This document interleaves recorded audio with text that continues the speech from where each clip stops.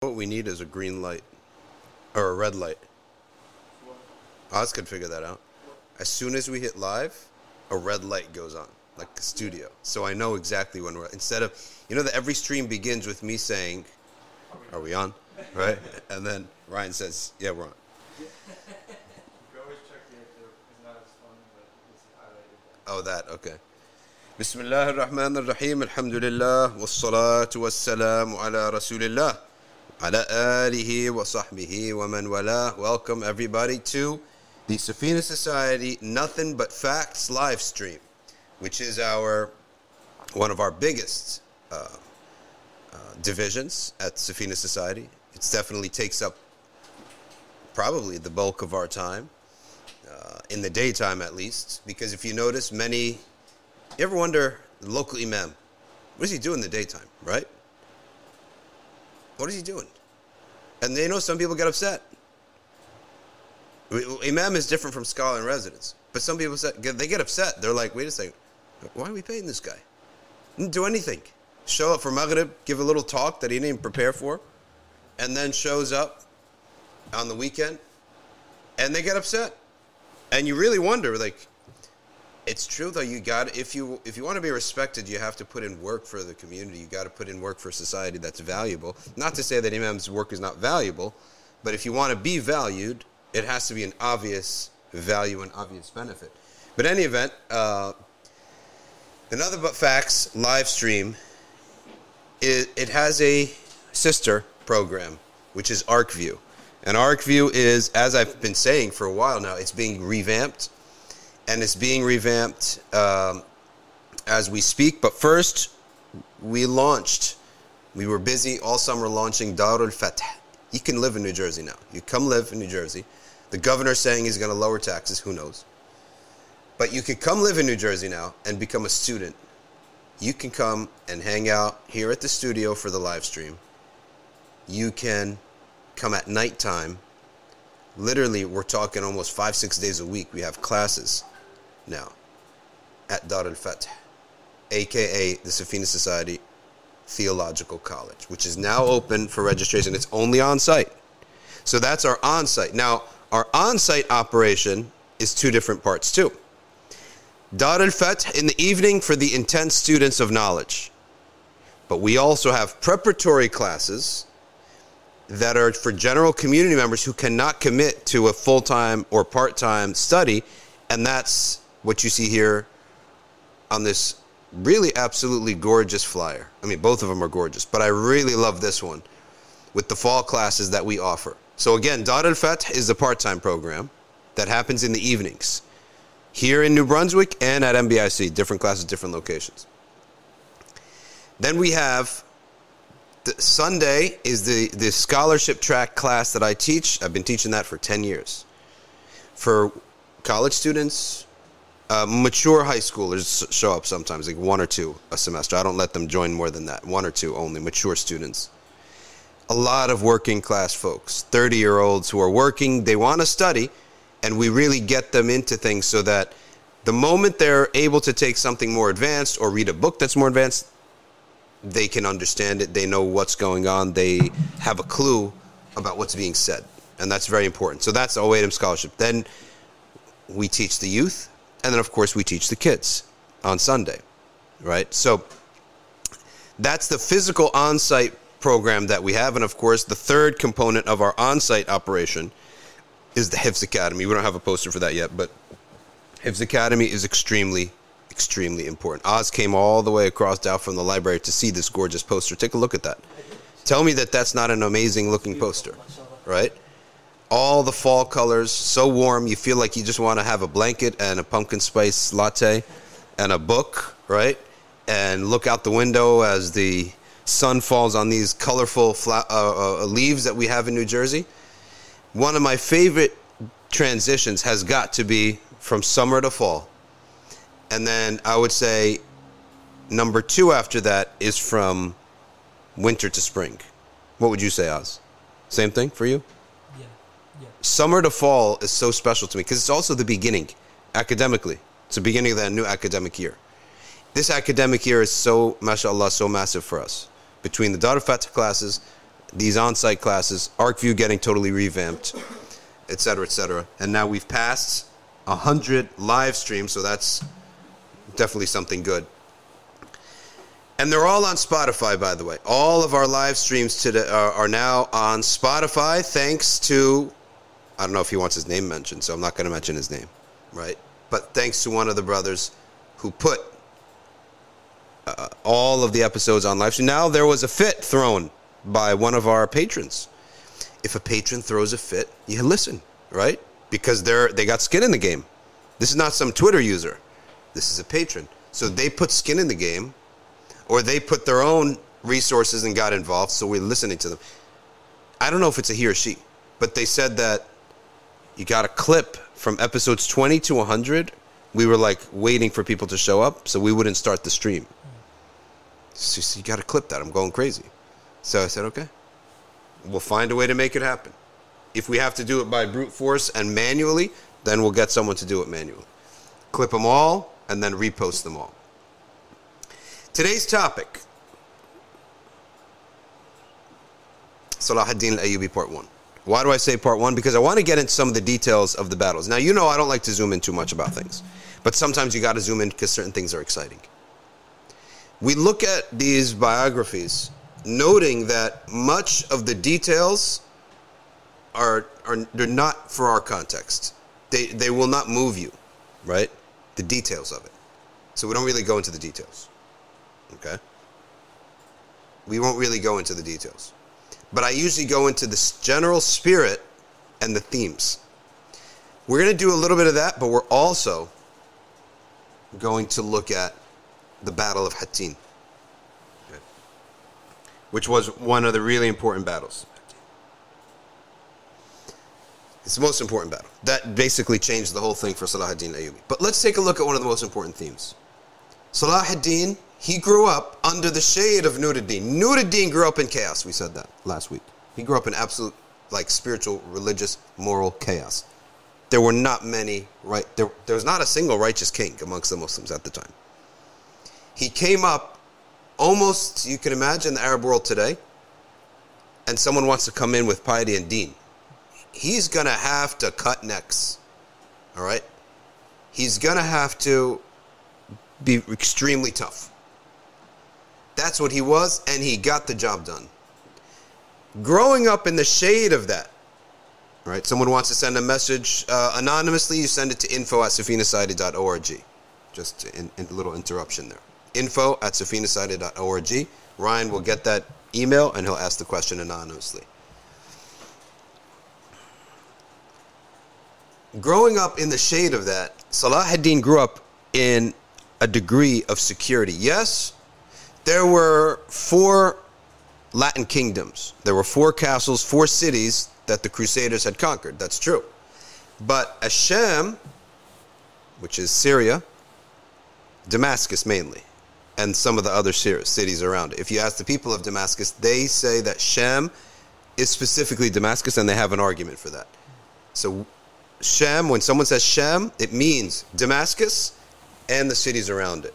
Okay? But specifically Damascus. Why do they say that? Because Sham is the city in which the son of Sayyidina Nuh, that's where he settled. Okay? And that's where the Nubuwwah and the prophecy was. Because he carried the baton after his father Sayyidina Nuh. Then one son went up north, another son went up down south. And they established civilization again after the flood.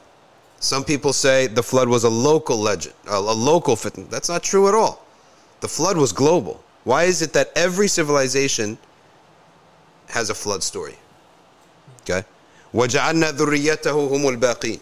We made his lineage, Sayyidina Nuh's lineage, they're the remainder. Okay. In other words, they're the ones who will continue on humanity. So everyone's lineage eventually ties up to one of the sons of Sayyidina Nuh, which of course goes back to Sayyidina Nuh. So Sam or Sham, in Arabic it's Sham, in Ibran, in Hebrew it's Sam. Where he established life is what we now call Damascus. And that's why Damascus is the oldest running city in the history of the world. It's Damascus. It's not Jerusalem, not Mecca, it's Damascus. Okay? That's the special place of Hashem. When the Prophet ﷺ came, it was a massive, massive gift that he was told that the people of Sham will not only will they submit to the truth, they will be from the best. They will be from the best. That's why Allah, He prayed for blessings for them. Shem. Okay. Now, he grew up as Shem was on lockdown, right? Complete lockdown. There was no room for the munafiqeen and the shayateen. It was a place of righteousness. The scholars were elevated. The discourse was all about serious matters of jihad and taking back Jerusalem. The leader, he fills you with confidence. He's not messing around. There's not even, not even like a hair of even a direction of selfishness in his reign. Selfishness meaning like he's taking the money for himself, he's padding up his family, all that stuff. None of that. Yes, when they say, oh, he was consolidating power for himself, of course he was. How do you think he's going to rule? He has to consolidate. There's certain things you have to do. You have to consolidate power for yourself. Sayyidina Umar, when he saw that the Khalid bin Walid was rising so much that people are now, they're no longer like relying on Allah. They're so amazed by him, right? He removed him. Okay? He removed him. Any sense of a emir or a governor that was not following Umar's way, you're gone. So consolidating power, that's expected. You want that. Do you want a leader who's an incompetent fool? Where it gets splintered? What did we talk about yesterday? Were we here where we talked about, was it the stream where we talked about that masajid, they have administration, and it has to be a strong administration and a strong imam who puts one message in the mosque and that's it? I think it was here. So that's... I was looking at the reviews of NBF, and it's yeah. His guy pulls up in a white van and acts like he owns the place. I'm happy, and I want screenshot because he runs the place. Okay, he runs the place. When he left, a man came to me and said, "Can I call the adhan?" I said, "What had Nasser ever said?" He said, "No, he never let me." He said, "Then why would I let you? Like, is this? You ever have kids? Yeah. The mom says no about something all the time. As soon as she leaves the house, go ask the dad. And if the dad says yes, you undermine the mom, right? So that type of stuff, I never really understood until I came and I saw the way they operated. They had been running masajid for years before me, and I thought to myself, you know what? They know what they're doing, right? And it works. So it works in a big community like ours, where if you don't like it, there are like 3, 4, 5, 6 other masajid within 5-10 minutes of driving that you can go to. So you can afford to say, well, this is the rule here, this is what we're going on, and if you don't like it, you definitely could go to another masjid, right? In small town masajid, it's like one masjid for the entire community. They actually can't get very theological because you just have to make sure that everyone has a place to pray in, and you can't afford to turn people away. Right? So it's a little bit different, and we're lucky that we have, alhamdulillah, that we have options here in New Jersey, Central Jersey. Salahuddin, when he grew up with that, the idea that you have to fight hard for the bare bone basics of the deen was done for him already. He grew up relaxed. And his father, remember very clearly, his father gained the favor of Nuruddin Zenki's father. How? Nuruddin Zenki's father, he was very competent in surviving in chaos. He was not a man of deen, but he was very good at surviving in chaos. Zenki Sr. Zenki Sr., his word was that you have to become the tyrant before someone else becomes a tyrant. You have to attack before you get attacked. That was his rule of surviving in chaos. So when the Khalifa, who was his friend, he was allied with the Khalifa of Baghdad. When he died, there was a little bit of a civil war amongst the brothers. He saw an opportunity. And he said, we take over the whole Khilafah. Take over the Abbasid Caliphate. Right?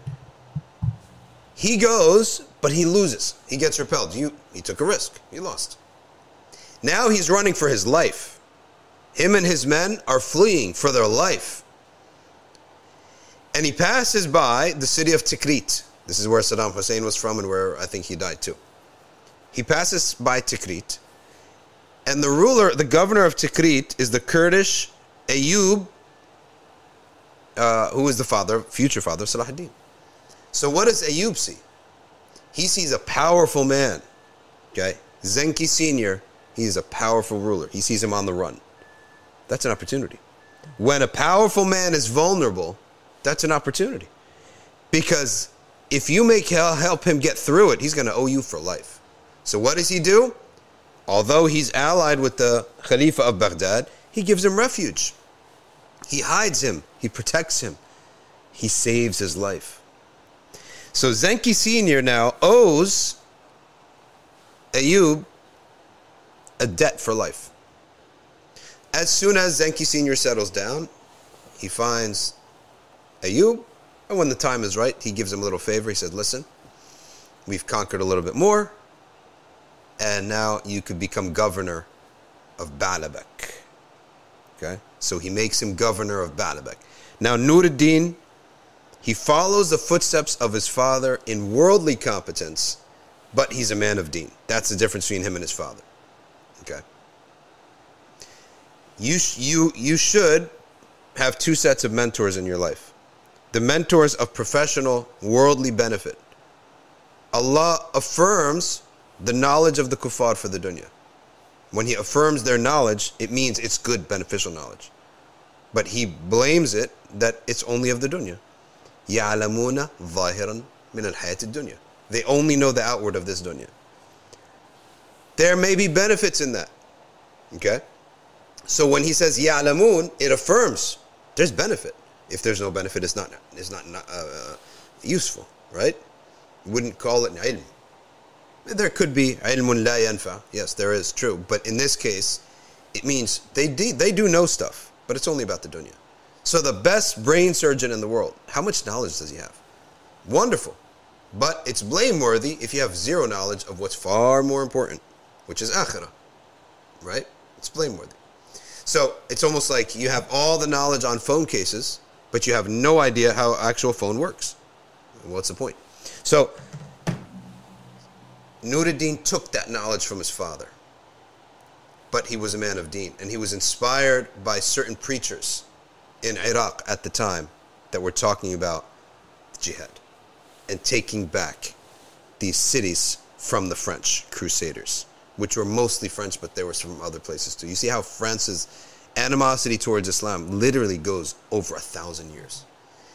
And when we're surprised, oh, the French, and the Belgian is just a branch of France, right? And all these other countries surrounding France, they have the same vibe. England is separate. It's like you're English, Yep. French-like, Yep. German-like, Yep. Russian-like. That's it. That's all of Europe. What about Italian? And Italian. Italian, They're Mediterranean. They're Mediterranean people, so they're a bit different. So the French and the Spanish, they're the Crusaders. So when you go to France, I just want to remind you, and they do something bad like they ban hijab. Why are you surprised? 1,000 years ago, they traveled halfway across the continent to kill you and risk their own life in the process. You think that when you go to their country, you're going to find some benefit? Or you're going to be welcomed with open arms? Only needed you for labor because they weren't having enough kids. So for the French, the Muslims, the Arabs, that when they go to France and have an expectation, or you think that there's a future there, just go back in history. This is a 1,000-year-old feud, right? So he's now ruling. Where were we? What were we talking about? Refuge. Najmuddin becoming the governor. Yeah, so Najmuddin, Ayyub becomes the governor of Baalbek. And it's a beautiful town. It's peaceful. And Salahuddin is born there. And he's raised there. Okay. And he grows up going to the masjid and learning from his father. So I was saying worldly competence. You should never have any shame in having worldly mentors in the matters of a dunya. And the Islamic world is not just backwards because of it's backwards because of their lack of taqwa. Then there's lack of tawfiq in learning anything good in the world either. So the saying of that about the Arabs is now we import from the nail to the missile. The needle, the little needle that you use to sew, and the missile, right? We import everything. What do we produce? So why do we not have this worldly success? Because Allah has not given us the tawfiq. Allah doesn't give tawfiq to sinners. So Salahuddin grows up in this shade, and one of the most important things, when the comfortable, rich kids hone in on something, it's going to happen. Because their entire life is a precedent of success. Their entire life, what they want, they get. They have the means to do something. So when rich kids, when I say rich, I mean just comfortable. Kids who never have to worry about money. They have all the needs of life and more. And their minds are able to now focus on things beyond the basics. Security, food. You know that, what is it called? Maslow, right? He made a great observation, in my opinion, right? The pyramid of needs, it starts off with security. What does Allah say in Surah Quraysh? أَطْعَمَهُم مِّن جُوعٍ وَآمَنَهُم مِّن خَوْفٍ. Okay? If we're all hungry, then no crimes are going to be committed. We're all dying of hunger. So the first thing is hunger, right? So if I'm starving and thirsty, and a criminal across the cell is starving and thirsty, we're both worried about food. So food is the first. Here, Rai's going to pull it up for us. All right? Now, what are we talking about? Maslow's pyramid scheme of hierarchy of needs. It's an observation. We can agree with it or disagree with it, and he may be 100% right? But he's just observing, and we can observe too. So the physical, you got to breathe. You have to have water. That's the first thing, right? You have to have shelter. Is the second. Next after that, after your physical body is secured, you now start worrying about a roof over your head. If you're in a flood, as many of those in Pakistan are, and you're about to die of thirst, what do you think about first? They're not worrying about getting married. They're not worrying about married. Yeah. They're also not worried about a roof if he's thirsty, right? So we need water first. Yeah. Get water first. So they're basic needs of people. After that, safety. What were you going to say, Az? What I was going to say is that, and you're not worried about how I feel when when you don't have a roof over you. Oh, totally. Yeah. All these woke issues is because we've went beyond the pyramid. Yeah, you know what it is? It's going back up. The pyramid, then it begins to balloon again. Yep. Where after self-actualization, then it's demands. Yeah. Yeah. It's demands. Of entitlement. And because there's no direction, if you notice. So no human being, we don't really need a sharia to tell us what to do when we're starving, right? You got to eat. We don't need a sharia to tell us what to do when we have no roof and it's raining on our heads. We all, by our fitrah inside of us that Allah created, we go seek a roof. So those basic things we can all agree on, we don't need a law for that, or we don't need spiritual direction for that. But once all that stuff is fulfilled, we now ask the question, well, what do I do now? And that's what Nuruddin gave. That's the society he created. It wasn't just Salahuddin, you have to understand. He's the head of the arrow. He's the point of the arrow. Nuruddin, he made everybody here in his society not have to worry about security, not have to worry about the comforts of life, not even securing the deen, right? Securing the deen is a big thing. That's why youth and shabab, they all go to the imam who is doing something. So when Sheikh Hamza Yusuf was coming up, there was no institutions or anything, right? And especially Ahl Sunnah and Madhahib and Tazkiyat al-Nafs and Tasawwuf and these things, it was a non-thing. He had to fight to give it a space in the United States. Okay, he had to fight for that. Where do people go? They go behind him, right? So, but when you're going behind him, you now have time to think about something that he doesn't have time to think about. And in his time, let me tell you what he was criticized for, but it is not a fair criticism. What was he criticized for? That he never settled established and taught every single day and raised up a crop of like youth and one masjid or whatever. It's not a valid criticism. How could he have done that? It was more worth his time to zigzag across the entire nation, waking people up about this. Its discovery. Didn't even know it existed. There was a time back then. I mean, you did not have internet. You had only a few English book publishers. You had only a few imams. And here he's coming articulating the traditional sanad of Ahl Sunnah wal Jama'ah. When I say traditional, I mean passed down, sanad, muttasil, of the aqidah and the fiqh, the way it was practiced with a full chain of transmission back to the Prophet sallallahu alaihi wasallam. We never heard of this before. His time was far better off spent doing that, zigzagging. There was no internet for him to make a video and go to 1,000 people in 1,000 cities. Okay? So, but now that he's doing that, the next generation doesn't have to do that. First of all, we don't have to do it. Second of all, Allah gave us the internet, right? But that means also you're not the only one who has the internet. The fasiqeen, the munafiqeen, all groups have the internet too, right? So once one generation covers something, the next generation could do fulfill the next level. So when Nuruddin fought to establish a home for Islam and for the Sharia, which was Damascus, Salahuddin was now able to take it to the next level. And that was namely that his training was in deen and his training was in war. What would the elite youth of that time, what would they study? Today, they would study business, I would say, right? If you're born into the Vanderbilts or the Rockefellers, it's spreadsheets and it's business and it's tax law, right? That's what you study. If you're elite today, you study business. It's probably rare for an elite to go become a surgeon. Like, is there any Rockefellers that went and became a surgeon? By the way, the Rockefellers, they all have a bad rap, personally speaking. J.D. Rockefeller is one of my favorite robber barons. He's not a robber to me. He's right? Not a robber. He's not a robber to me. He's the one who supplied light, oil, kerosene, and basically almost invented gasoline, right? They made the middle class, basically. Yeah. But if you want to talk about like a guy who's worthy of hating, that's Carnegie. Really? Sorry, not Carnegie. It's J.P. Morgan. And Carnegie, too. Carnegie's 50-50. Carnegie was good. Carnegie's 50-50.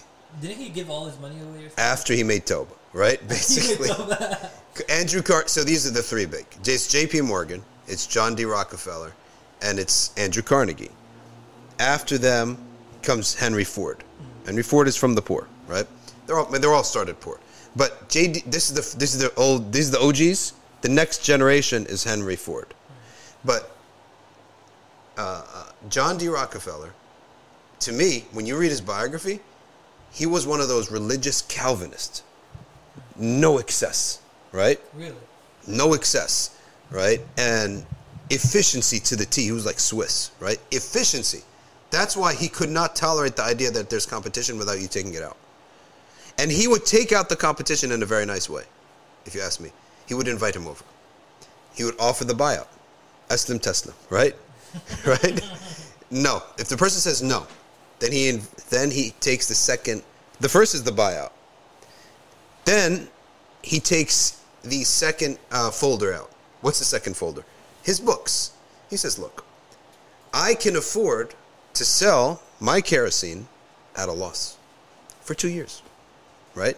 You will not get a single customer and you will go broke, right? When you go broke, I will buy your company and I will make you a manager because I need bigger company. I need more manpower, right? He was so powerful and so strong in his business, he was able to do that, have those conversations. So the people either got stubborn and tried to fight him, you lost, or they put up the white flag right away and they joined him. He took over all of the manufacturing of oil in Ohio. And that's where they went on him on antitrust and said, well, what did I do wrong? Right? They went on him for antitrust. You know the waste of his kerosene at the time? It was gasoline. He's like, I don't want to waste it. Hire researchers to see what we could use this for. In his lifetime, the car was invented, right? The waste of the kerosene became bigger and bigger in business for him than the kerosene itself. I like John D. Rockefeller. He established his family, and all this stuff about the Illuminati, I think that all comes later. People just made that stuff up, if you ask me. He established rules of like austerity on his family because he was a Calvinist. He was an austere Christian who didn't believe in like fun. Like he was no fun to be around. Not that he was mean. Okay, the guy who was mean was J.P. Morgan. Not that he was mean, but he was like austere. Okay, you didn't buy something you didn't need. Even some people said like, life has to be enjoyed, right? Yeah. He'd be like, no, we don't believe in any of that stuff. What about Carnegie Mellon? You know, all right, Carnegie. So Carnegie is one guy, Mellon's another guy. Andrew Carnegie. Oh, really? Yeah, they're different guys. Yeah, it's Andrew Carnegie. Andrew Carnegie, yes. Now Andrew Carnegie is the guy worthy of being hated in his career life, admired in his retirement. Andrew Carnegie is he did cheap stuff, and he screwed around with the laborers in Pittsburgh. All of steel, Pittsburgh Steelers, all that, it's all Andrew Carnegie. And by his own admission, he knew nothing about steel. He just knows about business. So he was from Pittsburgh. He established it all there, right? That's why Pittsburgh became Pittsburgh. It's because of him. New Jersey and New York became New Jersey because of J.D. Rockefeller. He established his headquarters was Jersey, although he's an Ohio guy. Mobil and Exxon are what they broke up. When they broke up, let me just go back to this. When they broke up J.D. Rockefeller, because he had so many of these oil refineries, they broke it up into 32 companies because he had 32 divisions. So it's at every division. Imagine like they break up ArcView as a company. Darfat is separate. Everything is separate, right? So they broke it all up. But his attorneys replied back, are you stealing it from us? Is this communism now, right? They said, no. You're going to be a shareholder in every single one, right? He said, okay. What can I run himself? He said, you can't run any of them, but you're a shareholder. So he became extremely depressed by this, and he went and he spent time the whole year with his new grandchild that he had. His accountant comes back after 5 months. He said, sir, in this past 5 months, you have not lifted a single finger. You've made more money, right, as a shareholder of these companies than you have made in the past like 2-3 years combined in 5 months, right? It turned out to be the biggest thing for him. Right. He did no work, and he owns all of them. And guess what they end up doing? They end up consolidating anyway. So you imagine 32 vice presidents. Each one of them becomes the CEO. Now, you have 32 fish in the pond. Now they're going to do the same thing. They're going to do the same thing. So they consolidated, right. And then who are they coming for advice? To him again. So nothing really happened, right? Everyone just got a little bit richer, and he got a little bit richer. Right. So Exxon is from him. Mobil is from him. It's all that. Exxon was like J.D. Rockefeller in New York. Mobil was J.D. Rockefeller in New Jersey. It's like that, right? It was called Esso first. In any event, Carnegie was a jerk who screwed around with the employees to squeeze the employees. You work 7 days a week. You double the work, half the pay. Stuff like that. Until they would like protest. They protested. There were riots by the workers. When he retired, he felt guilty. He started giving away all his money. Yeah. And half the stuff, it wasn't for show because it wasn't even named after him. He didn't care about the name. Yeah. He would go to the township, build a library, call it whatever you want. Stuff like that. Now, who is the other guy who was probably the funnest to be around, but the craziest and the meanest was the banker J.P. Morgan. He's the monopoly man, right? Monopoly guy. Is that who it's? That's J.P. Morgan, yeah. J.P. Morgan is him. And he's a New Yorker, right? That's why all the streets are found between New York and New Jersey. Yeah, Broadway, Park Place, all that stuff. Atlantic City, right? Atlantic. All that stuff is J.P. Morgan. So J.P. Morgan is the guy, you don't see a lot of pictures of him because he had a disease on his nose. And he's had a massive nose with there was like a war zone on his nose. So he wasn't a lot of pictures. But he is essentially the monopoly man. That's the caricature of J.P. Morgan. And he was famously known as Yes, No Morgan. Because a person would come in and he would make a flash decision right away. Like he was right away, yes or no about this person. This person's full of nonsense or this person is the guy. And then he would back the business, and it would be literally by the force of his personality that the business would succeed or fail. So that's J.P. Morgan. essentially. And these are the robber barons. I don't even know how we got into talking about all this stuff. It's kind of relevant because it's human personality. That's what we're talking about, human personalities. You said like when people have easy life or luxury, then you go into business. Yeah, so today, in today's world, what are they? These guys, they don't go into medicine and engineering and IT. They go into business, right? They go into management of business and how to move money around and make the money bigger money. They don't go into actual work. In the old days, okay, in the old days, you went to warfare. If you want to secure your city, if you want to expand your city, if you want to get rich, spoils of war, all of warfare, you studied warfare. Okay, that's what you studied. And so the country that had the best trained soldiers is the country that's going to survive. If you wanted stability, you had to manually get it back in the old days. Okay? So Salahuddin al-Ayyubi was raised on warfare. Okay? It's the study of warfare. That's what he studied. How to ride horses, how to shoot arrows, how to use swords, all that stuff. And of course we know that they were Kurds, whereas Zenki was a Turk. The Zengis were Turks. The Ayyubids, there's no Ayyubids right now. It's just one family in Baalbek, and they're Kurds. As he grew, where do you go? You go to fight for the king's army. And that was Salahuddin advanced, and he did very well in the army of Salahuddin. Of Nuruddin. And he had 2 trips to Egypt. The first trip was so bad, and he hated his uncle Shirkuh. He hated him. Shirkuh was an irreligious man, intemperate man. He despised him. Also, that Salahuddin was well put together. Shirkuh was like a slob, blind in one eye, not handsome. Not that blindness is a bad thing. You could be handsome and blind. But he was a slob. And he was an irreligious man, intemperate man. But he was Nuruddin's brother, and he knew how to get the job done, so Nuruddin used him. He was his number 1 guy. So at that point, Salahuddin was forced to go with him. His name was Yusuf. Salahuddin's name is Yusuf. He was forced to go with him and be his assistant on many trips, and he despised it. So he went to Egypt, he despised it. He had to go a second time, and he had an advisor called Qadi ibn Shaddad, Baha'uddin ibn Shaddad. And Salahuddin complained to him, Nuruddin is sending me back to Egypt. I'm going to tell him I don't want to go to Egypt. So he goes to Egypt. Okay. So he complains to Nuruddin. Nuruddin says, you're going. He says, I really don't want to go to Egypt. And he forces him. Nuruddin says, you are going. And his father said, enough writing to Nuruddin and trying to stop talking to him.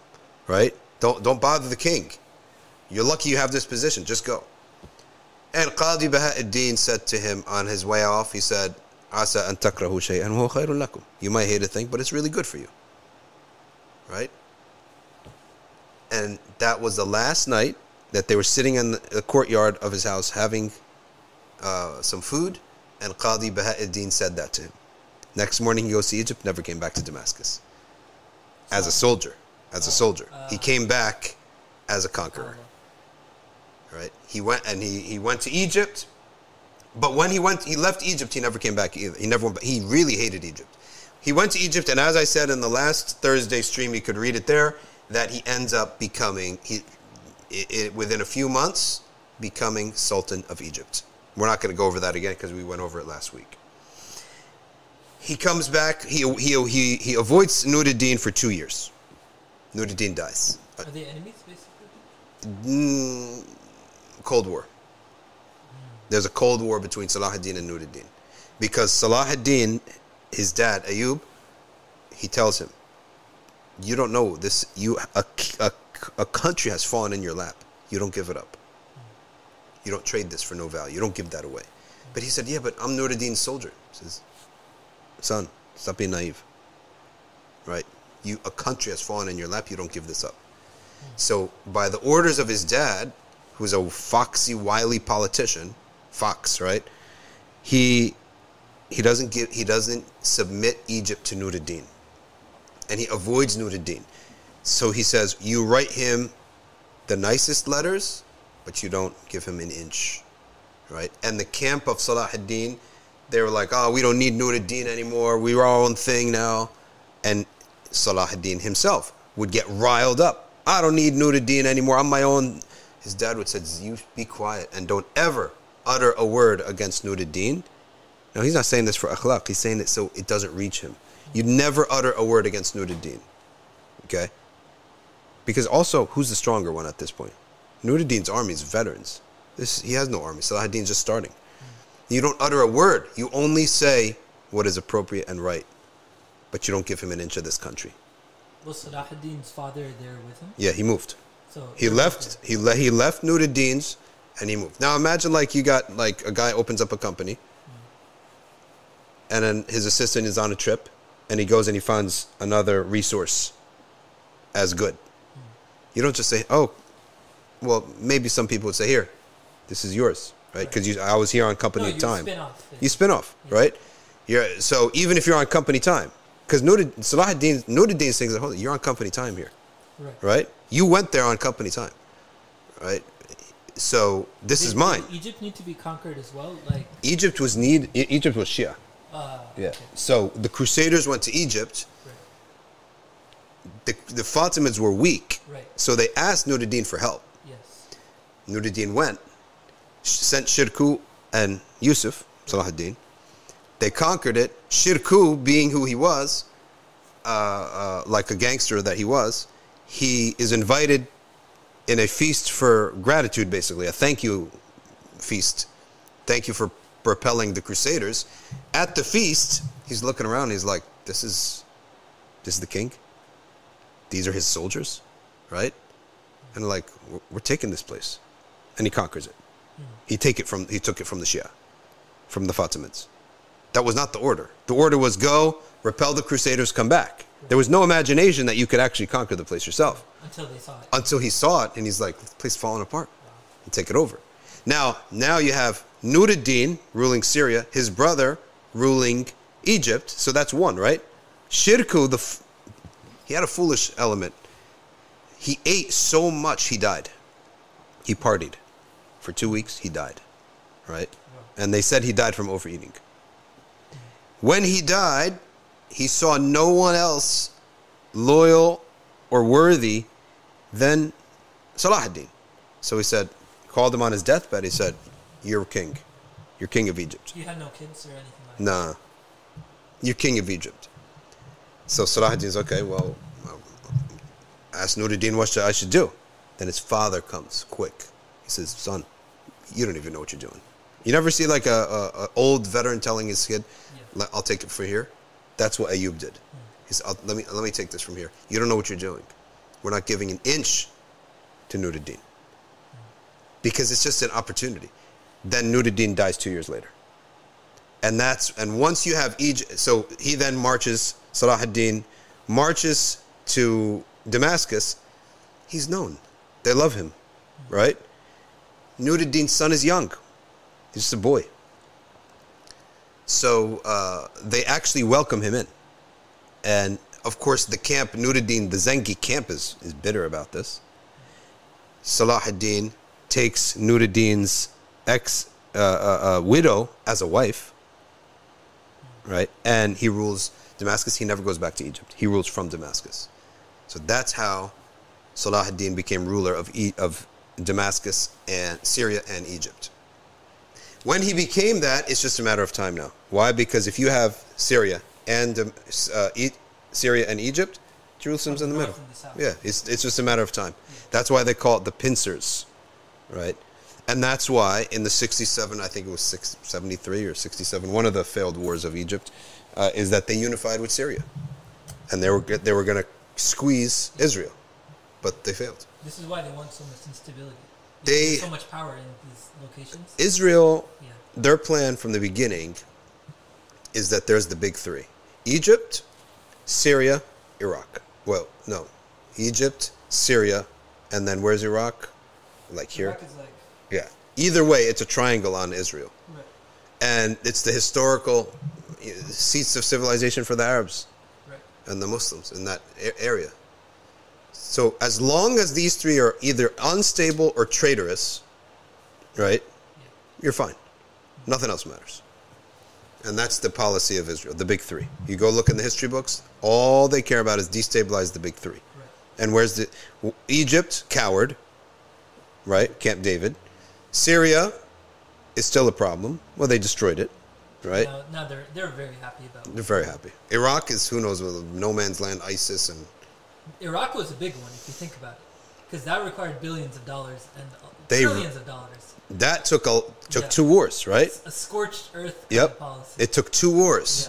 Yeah. And Saddam Hussein, it was crazy. Right.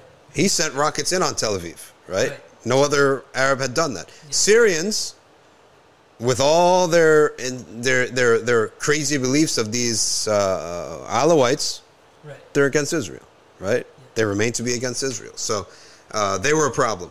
The Najd, the Emirates, and Saudi, they're the new powers, but They could be bought. they're not just treacherous. They never were against Israel. They want to be supporters of Israel, right? Now, the new generation. So they bought some. They tried destroying some, Yeah, and they turned other people against other exactly. people. It's either a buyout, a complete destruction, or cause civil war amongst them. Right. And they did all 3 of them only because the openings is our sins. Right. The sins of the Muslims is their openings. Now, I want to read you now the most important battle that Salahuddin got into. Now, it is said about him. Let's talk about a little bit about his personal life. He was a rich kid, like any other rich kid, who enjoyed life. Just like Sayyidina Omar ibn Abdul Aziz was noted. He was a rich kid, right? That loved life. He was a good kid as a youth. Both of them, they're described like that. But as soon as Egypt and Syria fell in his hands, and he found himself to be the king of these 2 cities, he transformed. And he realized, Allah is sending me on a mission here. And once this happened, it is said that they both lived exactly the same. Salahuddin and Omar ibn Abdul Aziz. Is that they went from being pampered rich kids. Now remember, Nuruddin was not a pampered rich kid. He was son of a gangster, right? Gangster, son of a gangster. Okay. When I say gangster, I say it in all in a very good way. I have good connotations for those types. I mean by that the guy who can survive in chaos. That's what I mean when I use that word gangster. He survives and he thrives in chaos. Omar ibn Abdul Aziz was not born in chaos. Salahuddin Ayyubi is not born in chaos. They're born in peace, privilege. Once their mission becomes clear to them, they both become from the most prominent ascetics. Zuhad does not care at all for the dunya, so much so he had a physician who did not monitor his medicine, he monitored his food, especially on the battlefield. That he would go out to battle and Salahuddin would just not eat all day, working. He wouldn't even eat. Okay? And that his home was the tent. He spent more time away from his home than he did. I don't know what it was. When he died, he had hundreds of days of fasts to be made up because he was never home in Ramadan. He was always in battle. You want to talk about these CEOs who work 18-hour days? This is what he was. Non-stop. When his mission was established, that was it. Lights out. And that's why I said, when the rich kids get onto something, and it's over. You're not stopping them. Because they are accustomed to getting their way, and they have all the means to get their way. That's the thing. They're accustomed to getting it, and they have the means. And he took a joy. And it was so much so, when the battles were over, and they had to pack up tents, the depression was seen on Salahuddin's face. Right? You ever go to... for us, in our time, it was traveling to sit with shiyukh. You come back, you land in JFK Airport, you're in depression, right? I don't want to be here. I want to be back there, right? It's said by Baha'u'ddin ibn Shaddad, his biographer, and his sheikh, and his mentor, and everything, and his counsel, that the worst day you think his mom died is the day that, whether it's a pact or it's a victory, whatever it is, when they're packing up the tents and the soldiers are all going back to Damascus, you see the look on his face is a look of death. He's mourning death. He wants to be on the battlefield 24 hours a day. Okay, so Battle of Hattin. Okay, is the most important battle, and it's against the enemy at that point is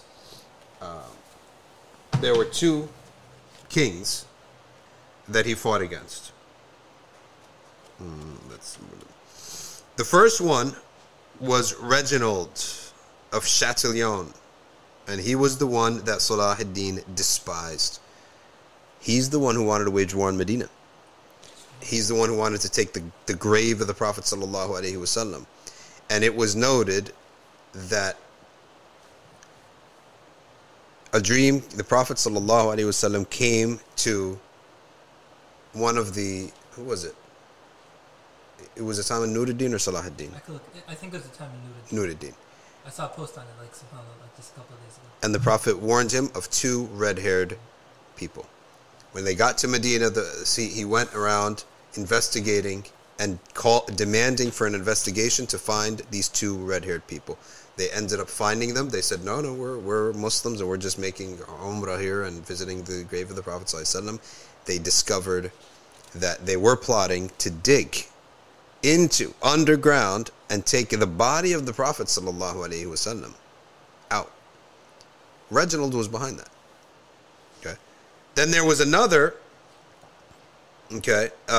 king at the time whom Salahuddin accepted. Okay. And that was he tolerated this king.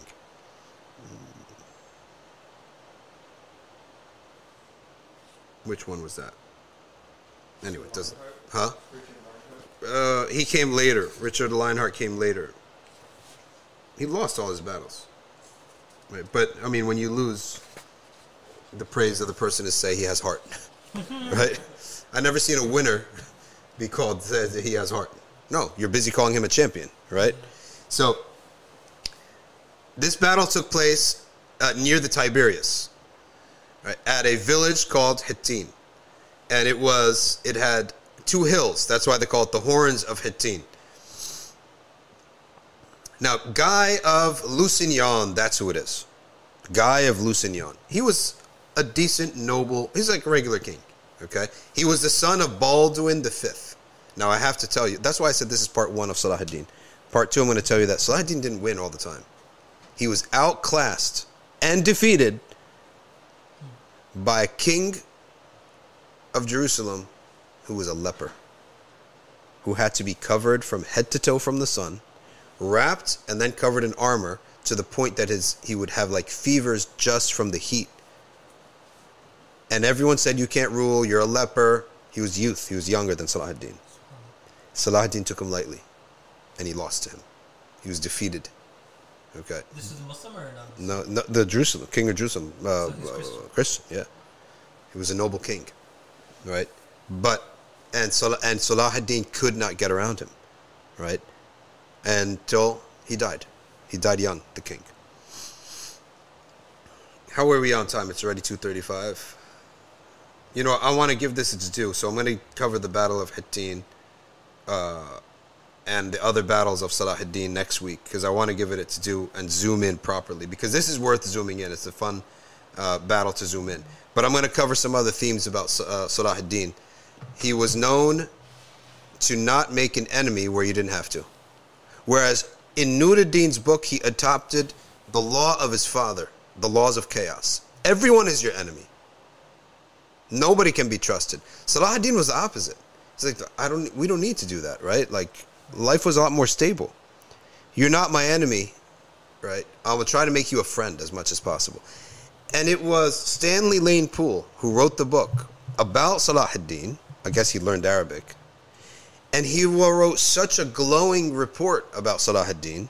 That's where Salahuddin becomes a European, almost like favorably viewed by the Europeans. And that favorable view of the Europeans trickled down to the Muslims. And the Muslims started to take up Salahuddin as this great hero way later. At the time, Salahuddin, of course, was a hero.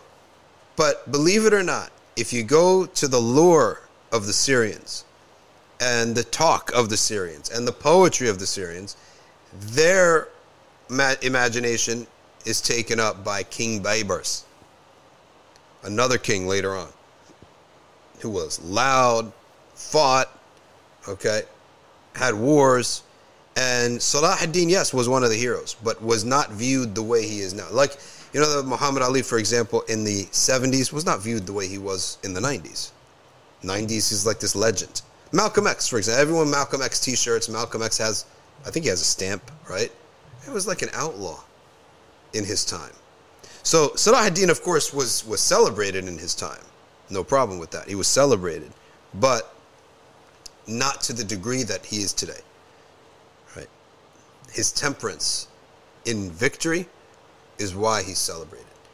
But at the time, they were cheering on King Baybars, and most of the poetry and the stories was about King Baybars, who was semi in the deen. He's not a religious hero. That's why his name faded from our circles. Like, if you're a student of knowledge, you don't know about King Baybars, because he's not a muttaqi in that respect.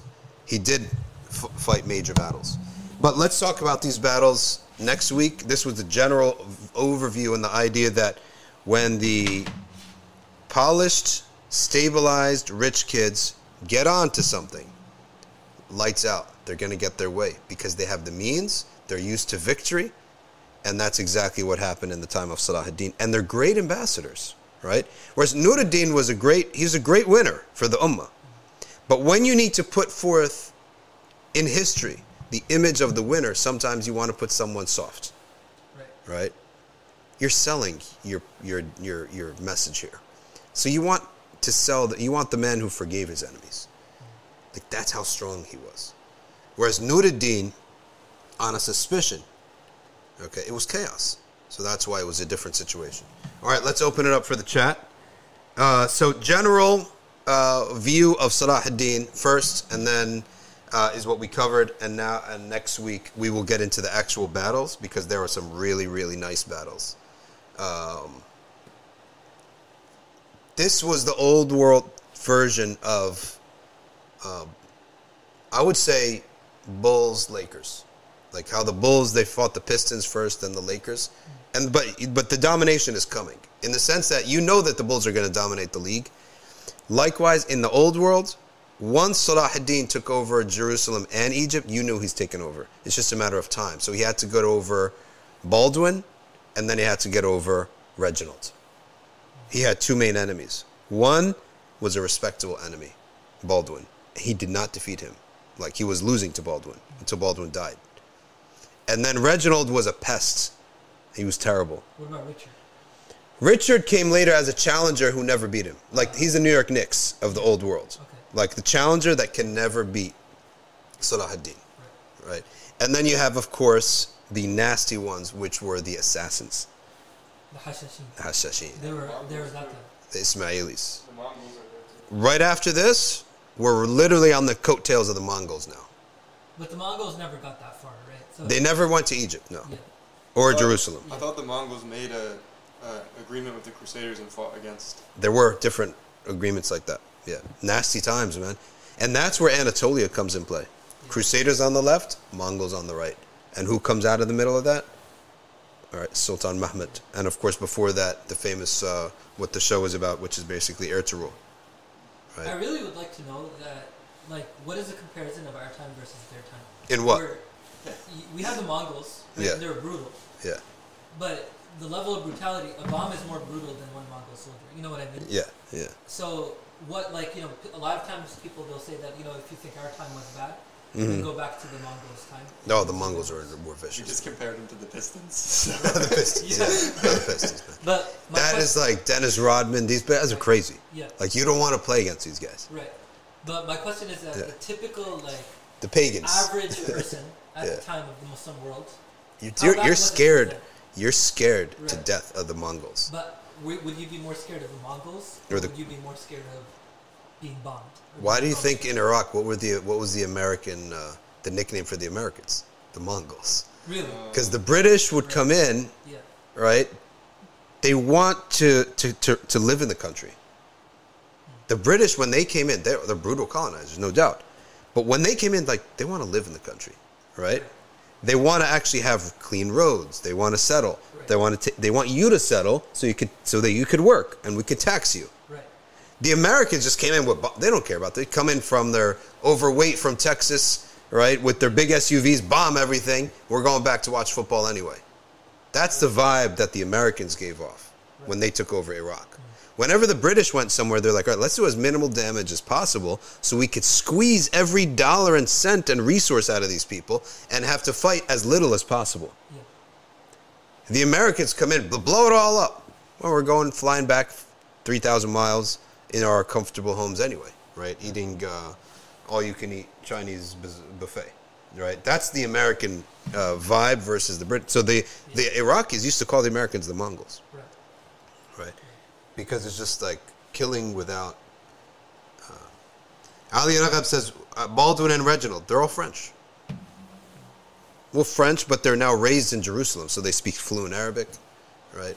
And they take on the garb of the Middle East at that time.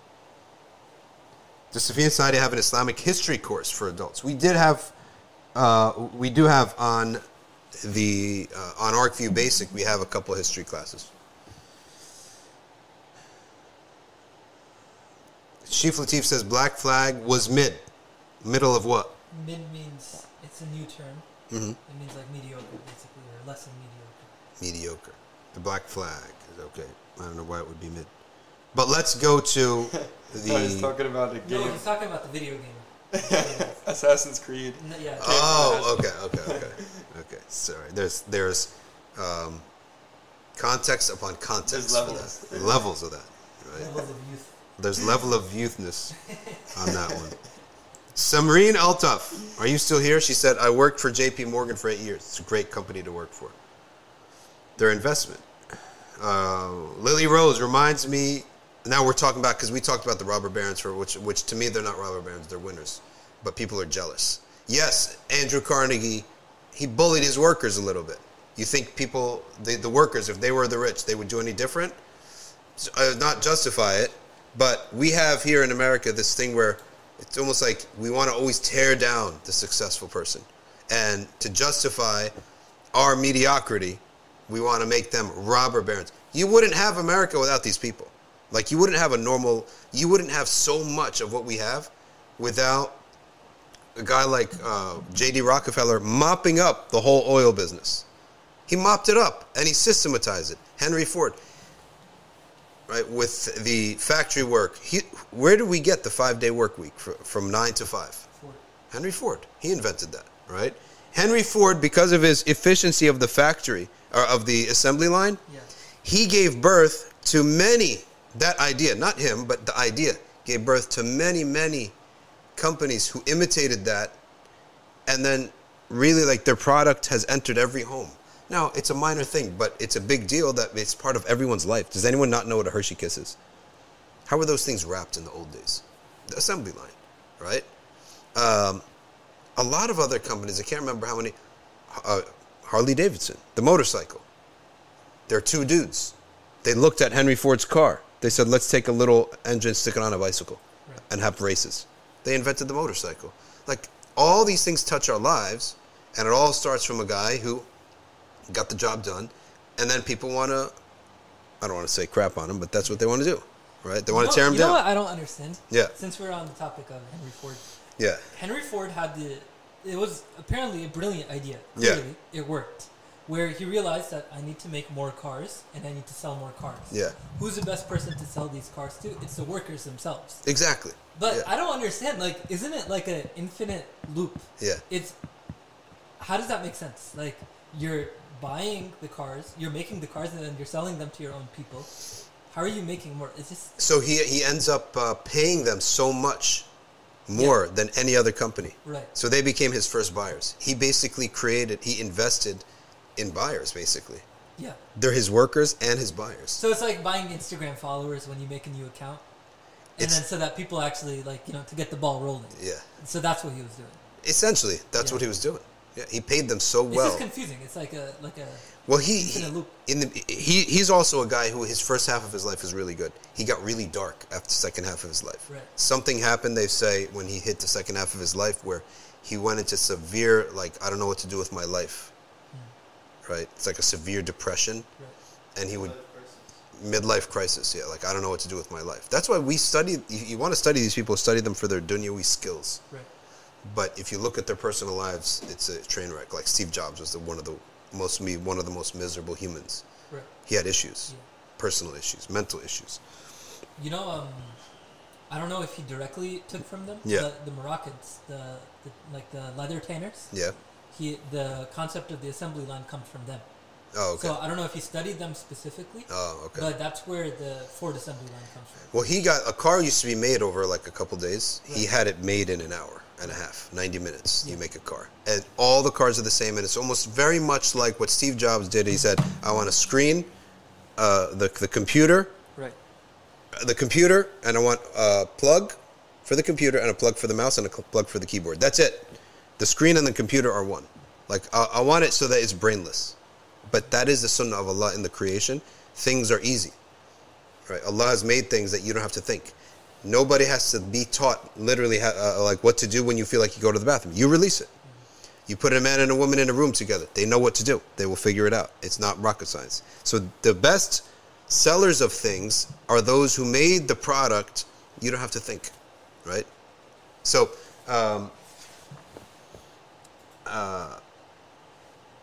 getting back to this thing is that you look at these guys, and when we're saying that they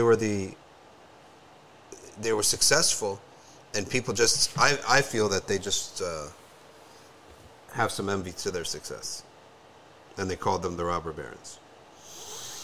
But the connection was chaos. They came up, those three came up in chaos.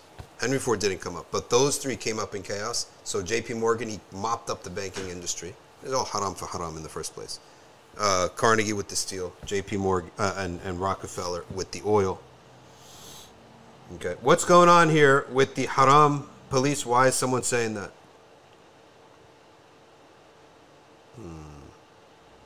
Oh, because someone is telling Samreen it's all haram for haram. And she said that she worked for J.P. Morgan. Well, maybe she worked for a part of it that was halal.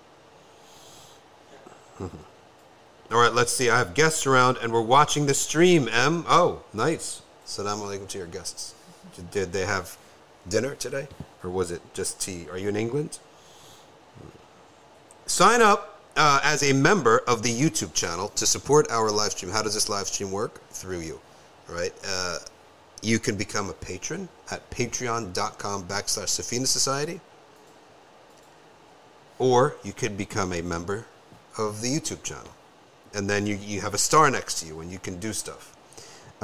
Chief Latif, hey Oz, can we get, they want some more midgets, what do you call those thingy? Oh, emojis. Yes. Put your own face on it. Oz, the Wizard of Oz.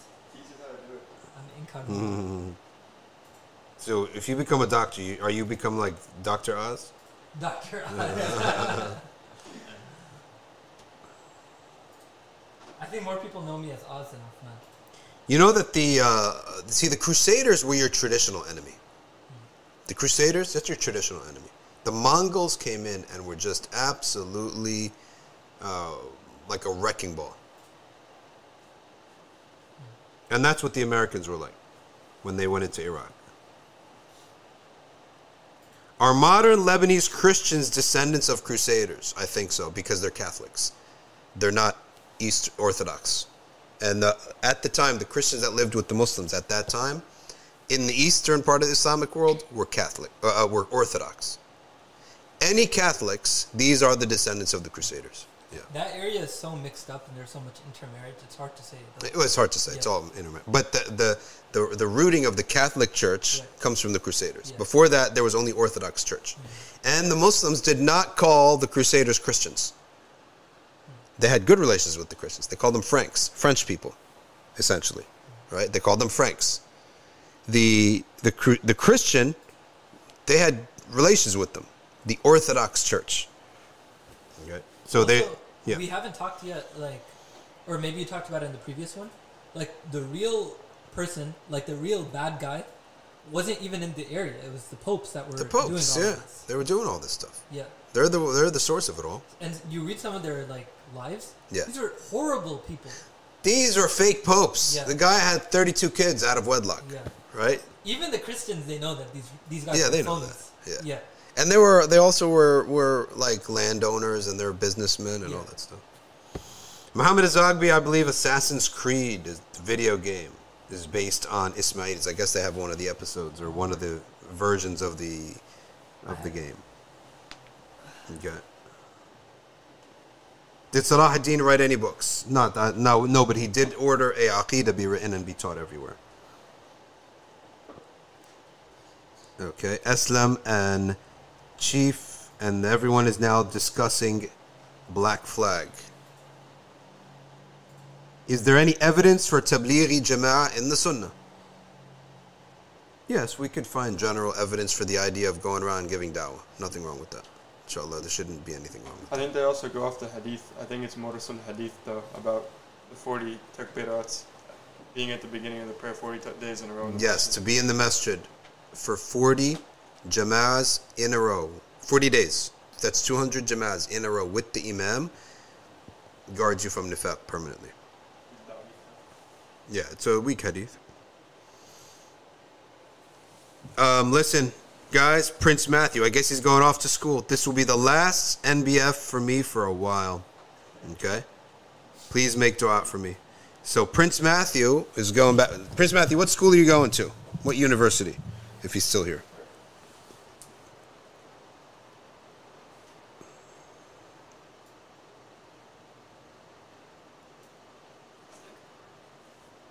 All a discussion amongst the shabab here about, what is it called again? AC?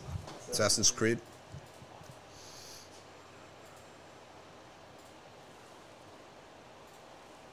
Okay. Here, Uga Panda.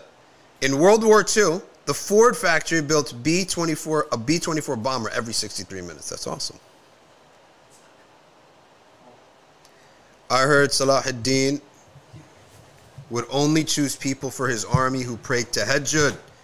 Cap or fact? These guys with their terminology. I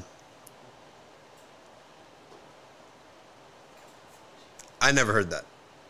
But Allah knows best. Did you hear that before? You know, it's the common story, like, he would go and waiting to invade the Crusaders. Yeah. And then would pray tahajjud and nobody would join. Oh, no, I think it was praying Fajr. Yeah. And he said we don't go until Fajr and the masjid looks like Jummah. Oh, okay. Something like that. How do we in Islam, says Mahmoud, balance keeping the tribe and family within with Islamic universalism? Nationalism and being happy with your tribe and your family is not bad unless or until the individual becomes somebody who does wrong or oppresses others in the name of elevating his family or his tribe, or they believe in their heart that just by virtue of being part of this family or tribe you are superior to anybody else. That's where it's a problem. Did Sayyidina Umar ban monopolies in Medina? I don't think that there was any issue on that, to be honest with you. Allah knows best. I don't see that there was any actual even concept of a monopoly at that time, and Allah knows best. Others draw out to say for safety and security in my job. Safety and security in your job. Rabbi inni lima anzalta ilayya min khairin faqir. That's one of the best things you could say. Rabbi inni lima anzalta ilayya min khairin faqir. What's the YouTube channel name? Safina Society. Where does Attila the Hun fall into all this? Well, we got to cover Attila the Hun. We got to cover that. How is this all related to You really like all the dictators. That's a problem. Because you're not the first person to say this, right?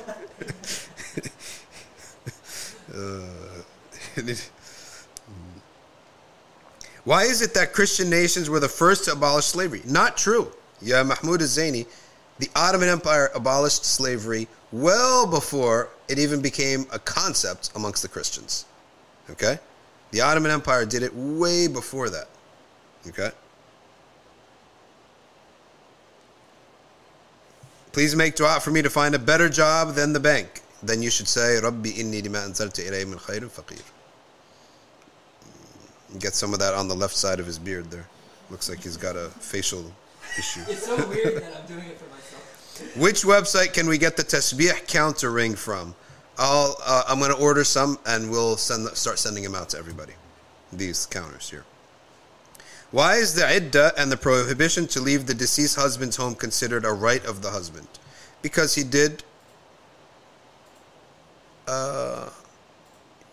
do a lot of work in guarding this wife. Okay? No, it looks like you're chewing qat. Yeah. Fix that jaw.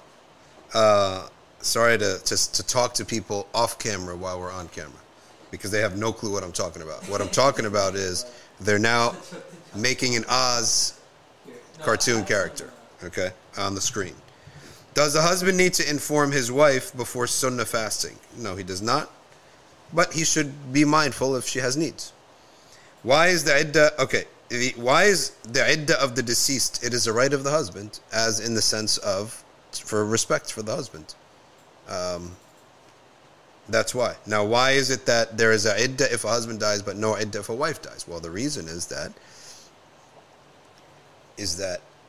a man could already have other wives. So there's no point for him to have an iddah if she passes away, because he may already have other wives, right or wrong. So for that reason, then there's no meaning for a iddah for a husband if the wife dies.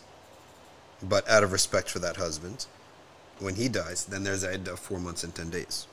It's one of those things that is ta'abbudi. Allah has revealed it, and that's it. But we could say maybe the wisdom is respect for that. Could you repeat how it's related to Ertugrul? Ertugrul, when we get to Ertugrul, the Mongols and the Crusaders are involved in the Anatolian country, the land of Anatolia. That is it a peninsula? I don't know. I don't think it's a peninsula, but it's whatever it is. But they had the Mongols from the Crusaders from the left, from the west, and the Mongols from the east. The wife has a right to the man, right? Yes, she does, but she doesn't, not necessarily during the day. It could be in the night. And Al-Ghazali, he said that it's every 4 nights.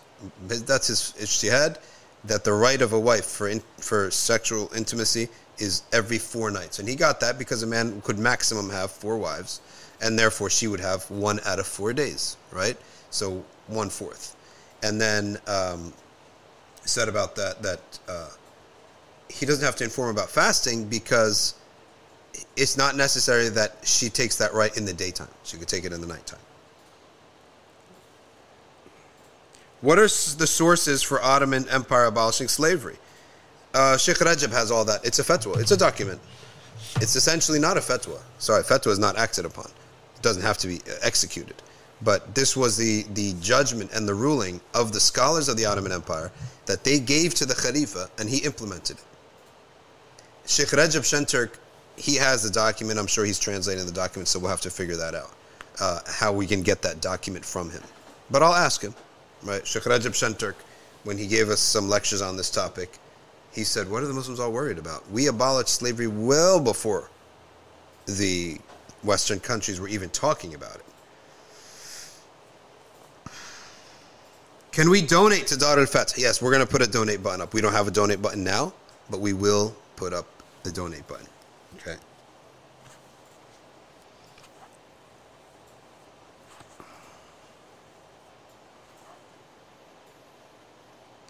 All right, let's see what Saeed Abul is saying.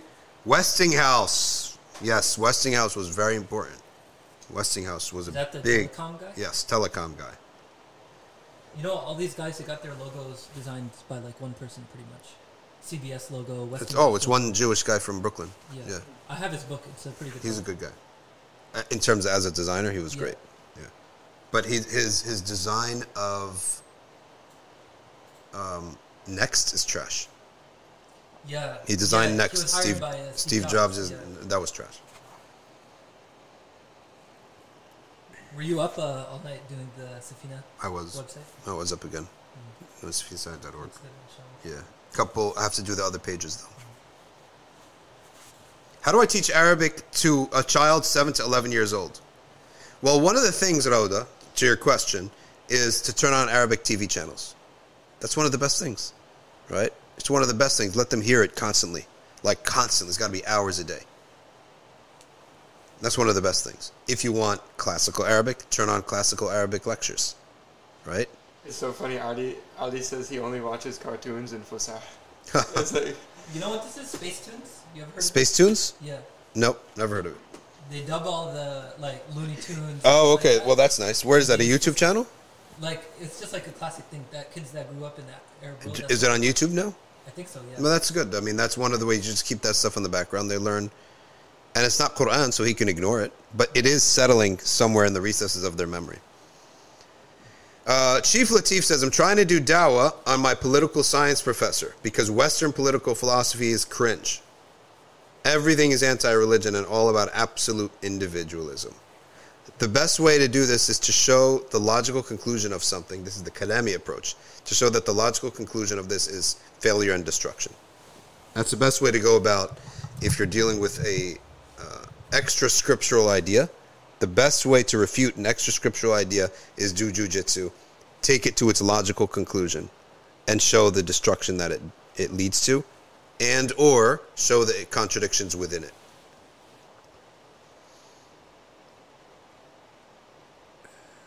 Prince Matthew, hey, he's going to the military. He's getting conscripted.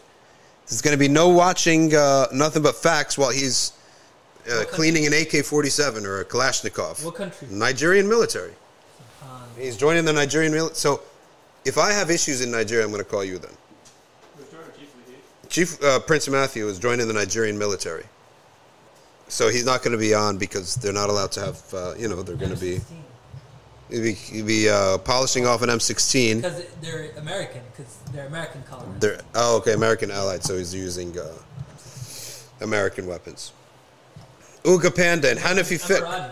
He's not Nigerian. Wait, why is there a Nigerian on his picture? Oh, he's Emirati. But who's the Nigerian on his picture? Well, he's gonna explain that to us in a second. Uga Panda, if Hanafi Fiqh, in a Hanafi fiqh, if a company mainly deals with riba, all of it is haram. Okay. All of it is haram. Typhoon Saral says, does becoming a member or supporting on Patreon help more? Probably, I don't know. What do you tell me, Oz? Patreon. You have more options on Patreon than YouTube member, right? Yeah, go for Patreon. Patreon. If you want it long term. And there's some good exclusives on it. Mm-hmm. Bushra Begum. What is this? Both is good, though. Yeah. Bushra Begum, if a husband and wife have a property on both of their names, but only the husband paid for it. The husband paid for it, but he accepted that his wife be put on it. Yes or no?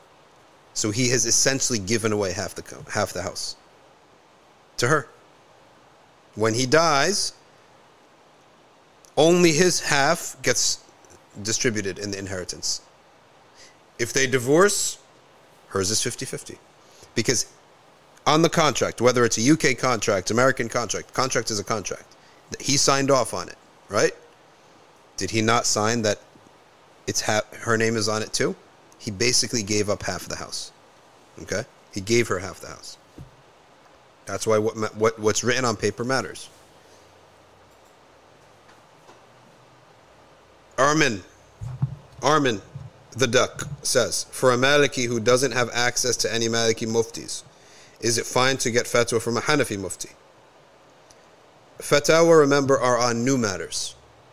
So the idea of following a madhab, okay, if there's a new matter, then there's some flexibility on who you get your fatwa from, as long as they're reliable scholars and trusted scholars. Okay. What's the dua for something that you lost? Surah al-Duha. And pray 2 rakas. Any sources on the famous debate between Abu Hanifa and Malik? It was a short debate and Malik left the debate. But yeah, maybe one day can you look that up, Oz? The actual nas for that, the historical incident between Malik and Abi Hanifa. What if you give up on the matter as it feels like a dead end? You stop making dua, but the desire for that thing is still there. Should you still continue making dua? I personally believe that you should not leave off a dua once you start, because you create a habit. It's a habit. Giving up is a habit. Quitting is a habit, right? When you quit, you get used to quitting. So don't quit. Hold on to it like one of those dogs as jaw locks on something, never going to let go. This is one of the best habits to have, right? So when an idea comes into your mind, hold it and keep it and never quit on it. And yeah, you may fail, you come back, right? The situation may get away from you. Fine, let it get away from you. Bring it right back. What's your opinion on Sheikh Mustafa Sabri? I really want to read his book. I need to read his book. Does the husband have to consent to go to court if a wife wants a divorce? The divorce will happen in the Sharia when the husband signs off on it in an Islamic or a non-Islamic court. So let's say the wife takes the husband and files for a divorce. The husband gets the paperwork and signs, yes, I will divorce her. That's a divorce by Sharia too. Okay, so the civil marriage is not a marriage by Sharia. Sharia has more requirements. But when in the matter of divorce, it's much lower bar. So if he signs that divorce paper, he can't say, well, I'm just signing the American divorce paper, but by Sharia, I'm not divorcing her. That doesn't work. It's a divorce. And I highly recommend everyone study the fiqh of divorce, because many people actually get divorced not knowing, not realizing that it is a divorce. So, for example, a guy wants to do some kind of tax scheme, right? He'll get a divorce from his wife on paper only. Or he wants to bring over another wife, right? So he'll divorce the first one on paper only. That's a divorce by Sharia too. There's no such thing as uttering the word of divorce in a setting that is immune from a Sharia divorce. No, there's no such thing. It is a divorce. So that's how it works. Dua to help someone grieving and in hard times. You want to soothe your heart? As-salah on the Prophet will soothe your heart a lot. And much recitation of the Quran will calm your heart, because it strengthens your iman, and then you have iman that your loved one went off to the mercy of Allah subhanahu wa ta'ala, and that Allah ta'ala will provide you with a new life or a new companion to fill that void. If a man has more than one wife on earth, more than one Bani Adam wife in Akhirah, in the Akhirah, in the Akhirah, everyone will have much of everything.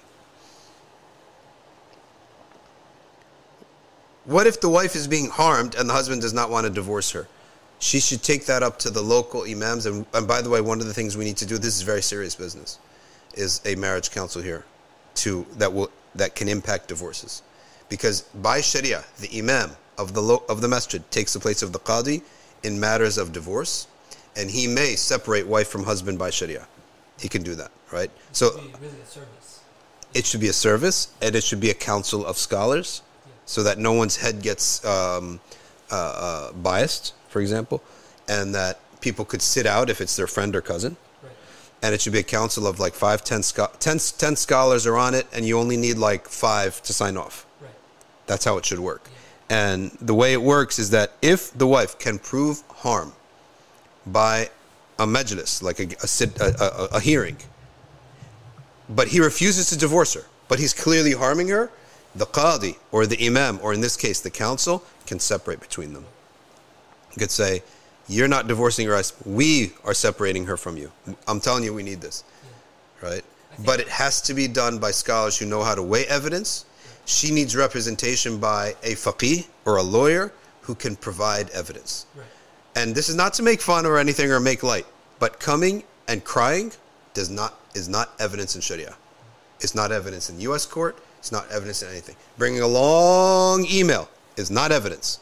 Bring some evidence, right? What is the evidence? The word of people, right?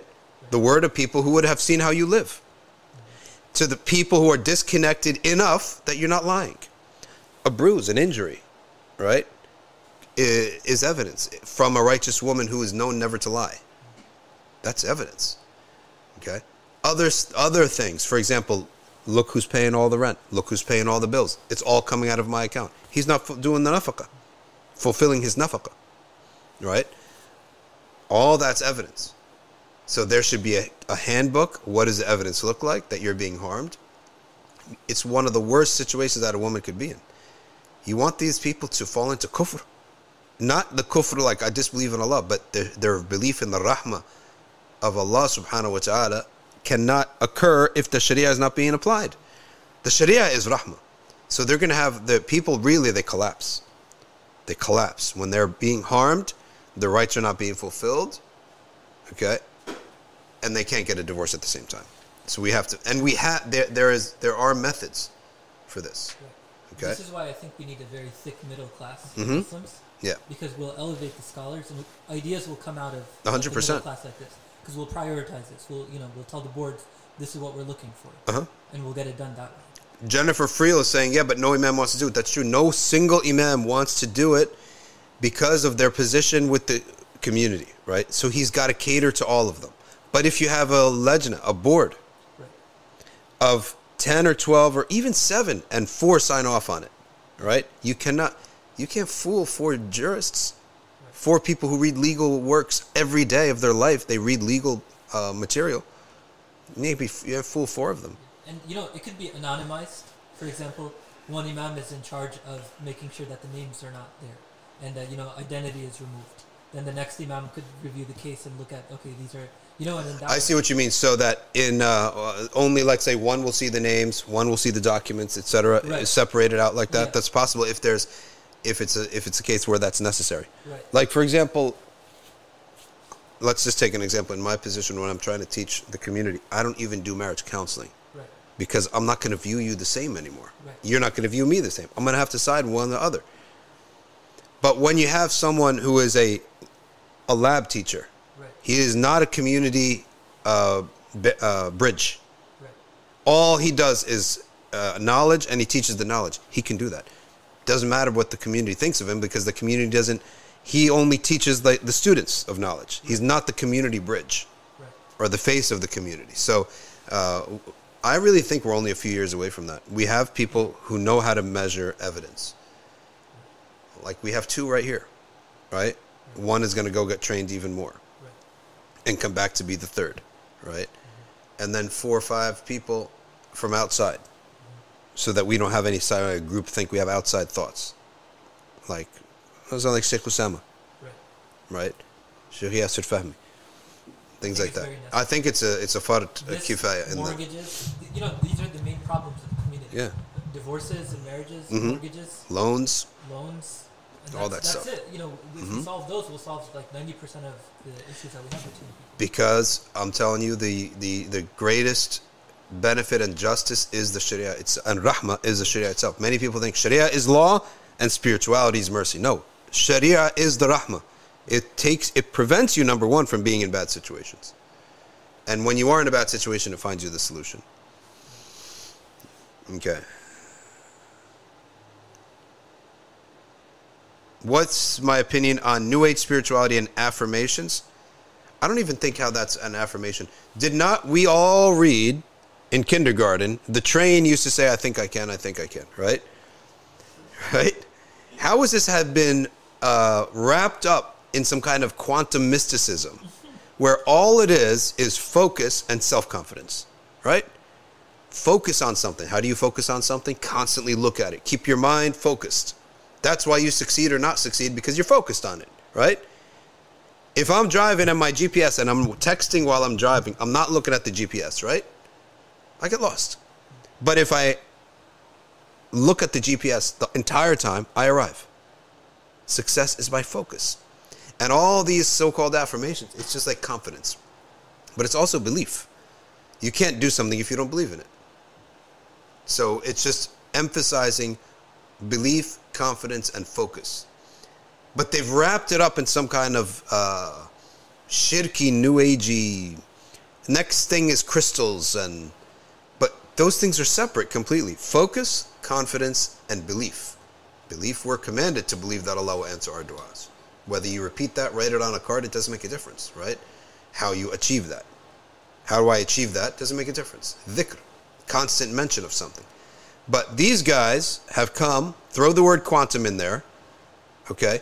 Throw some crystals in there, and like they've taken something very normal that all human beings throughout, from the beginning of time until the end of time, have discovered the value of focus, self-confidence, and belief, right? But they've taken it and they've mingled into their other beliefs, like the whole New Age crowd, which is the universe,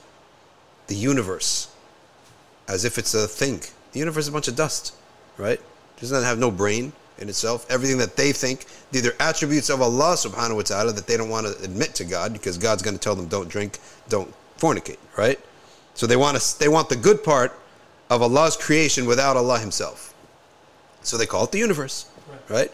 The universe will answer you. The universe will come to your help. Of course, they're not going to say Allah, because that means you have to submit to him, right? And hold your nafs a little bit. They don't want that. So they want the good side of Allah's sunnah on the earth that people have discovered, right?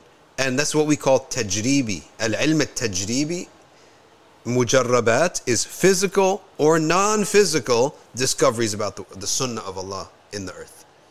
That's why we believe in Ahl Sunnah as mujarrabat. And when a scholar comes and says, as-salah an-nariyah mujarraba, what does that mean? They discovered it. Someone did it. Maybe someone saw it in inspiration, did it, and found a result, right? Same thing as Marconi discovered radio waves, right? It's a discovery. Keep tapping in the universe until you discover something. That's all it is. The Muslims used to tap into adhkar to see what pleases Allah subhanahu wa ta'ala.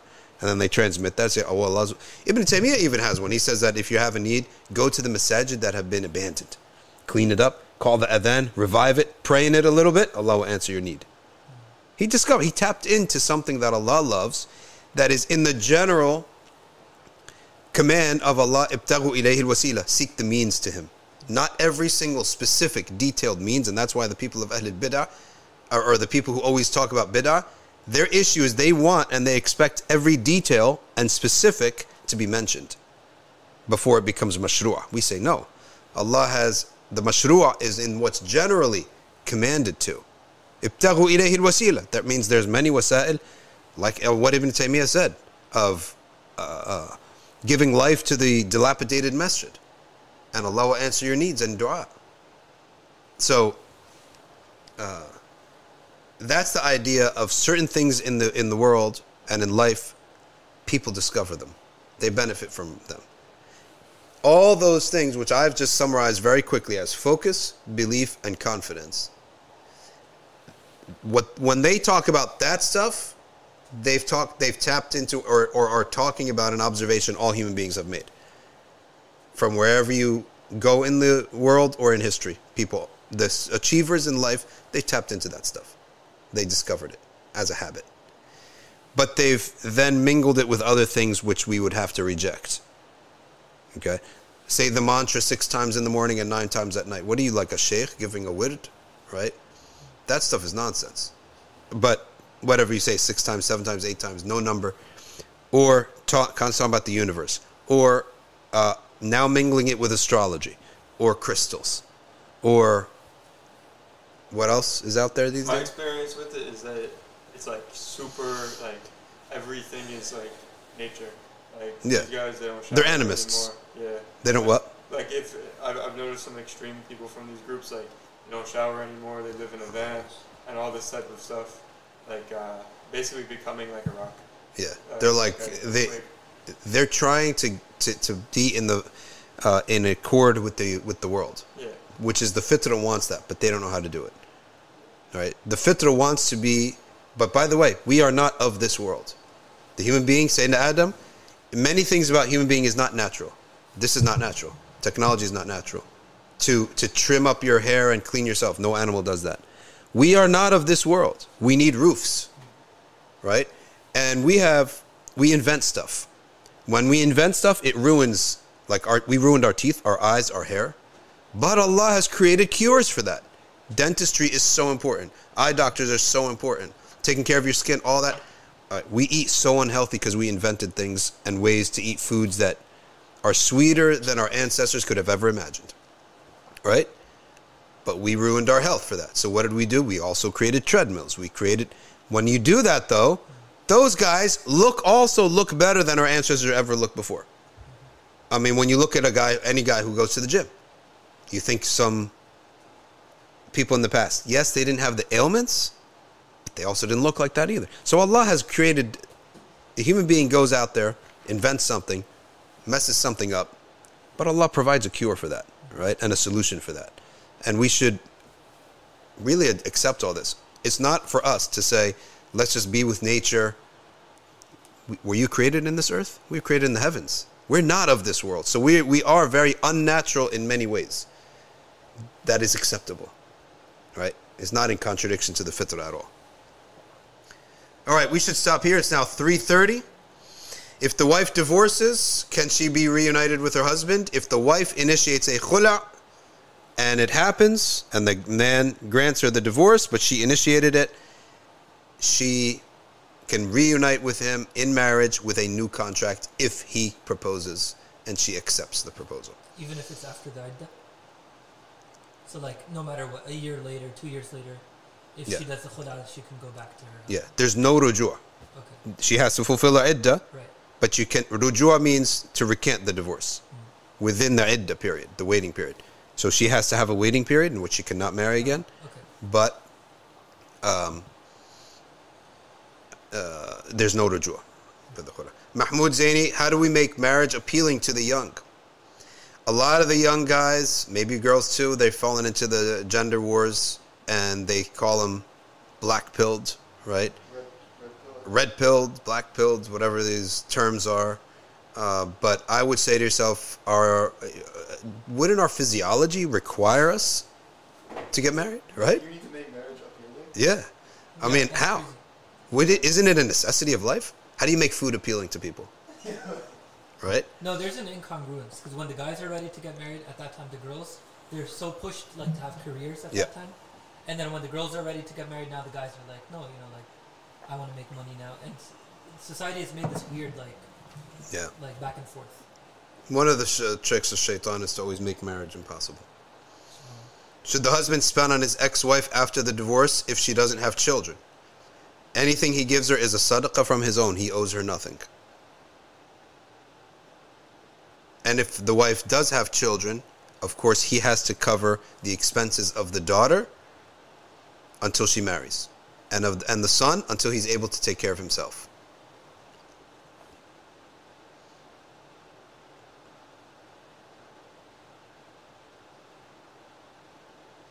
All right, let's stop here. And for those who are seeking marriage, we ask Allah Ta'ala to give them a blessed marriage and to make marriage easy again in our communities and in our societies.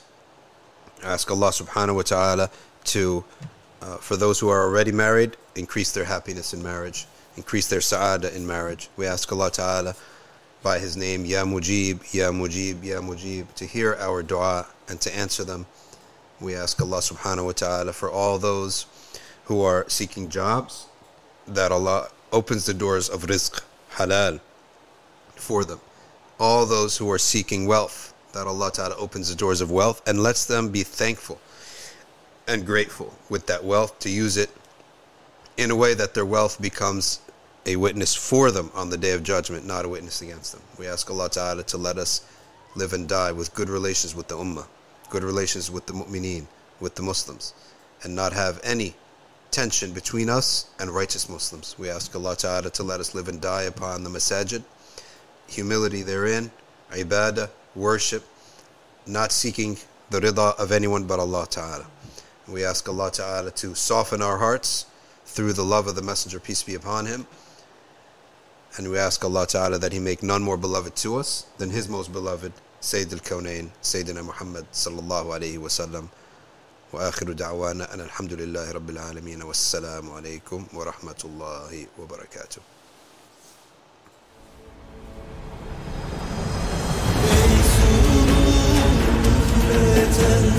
Aşkınla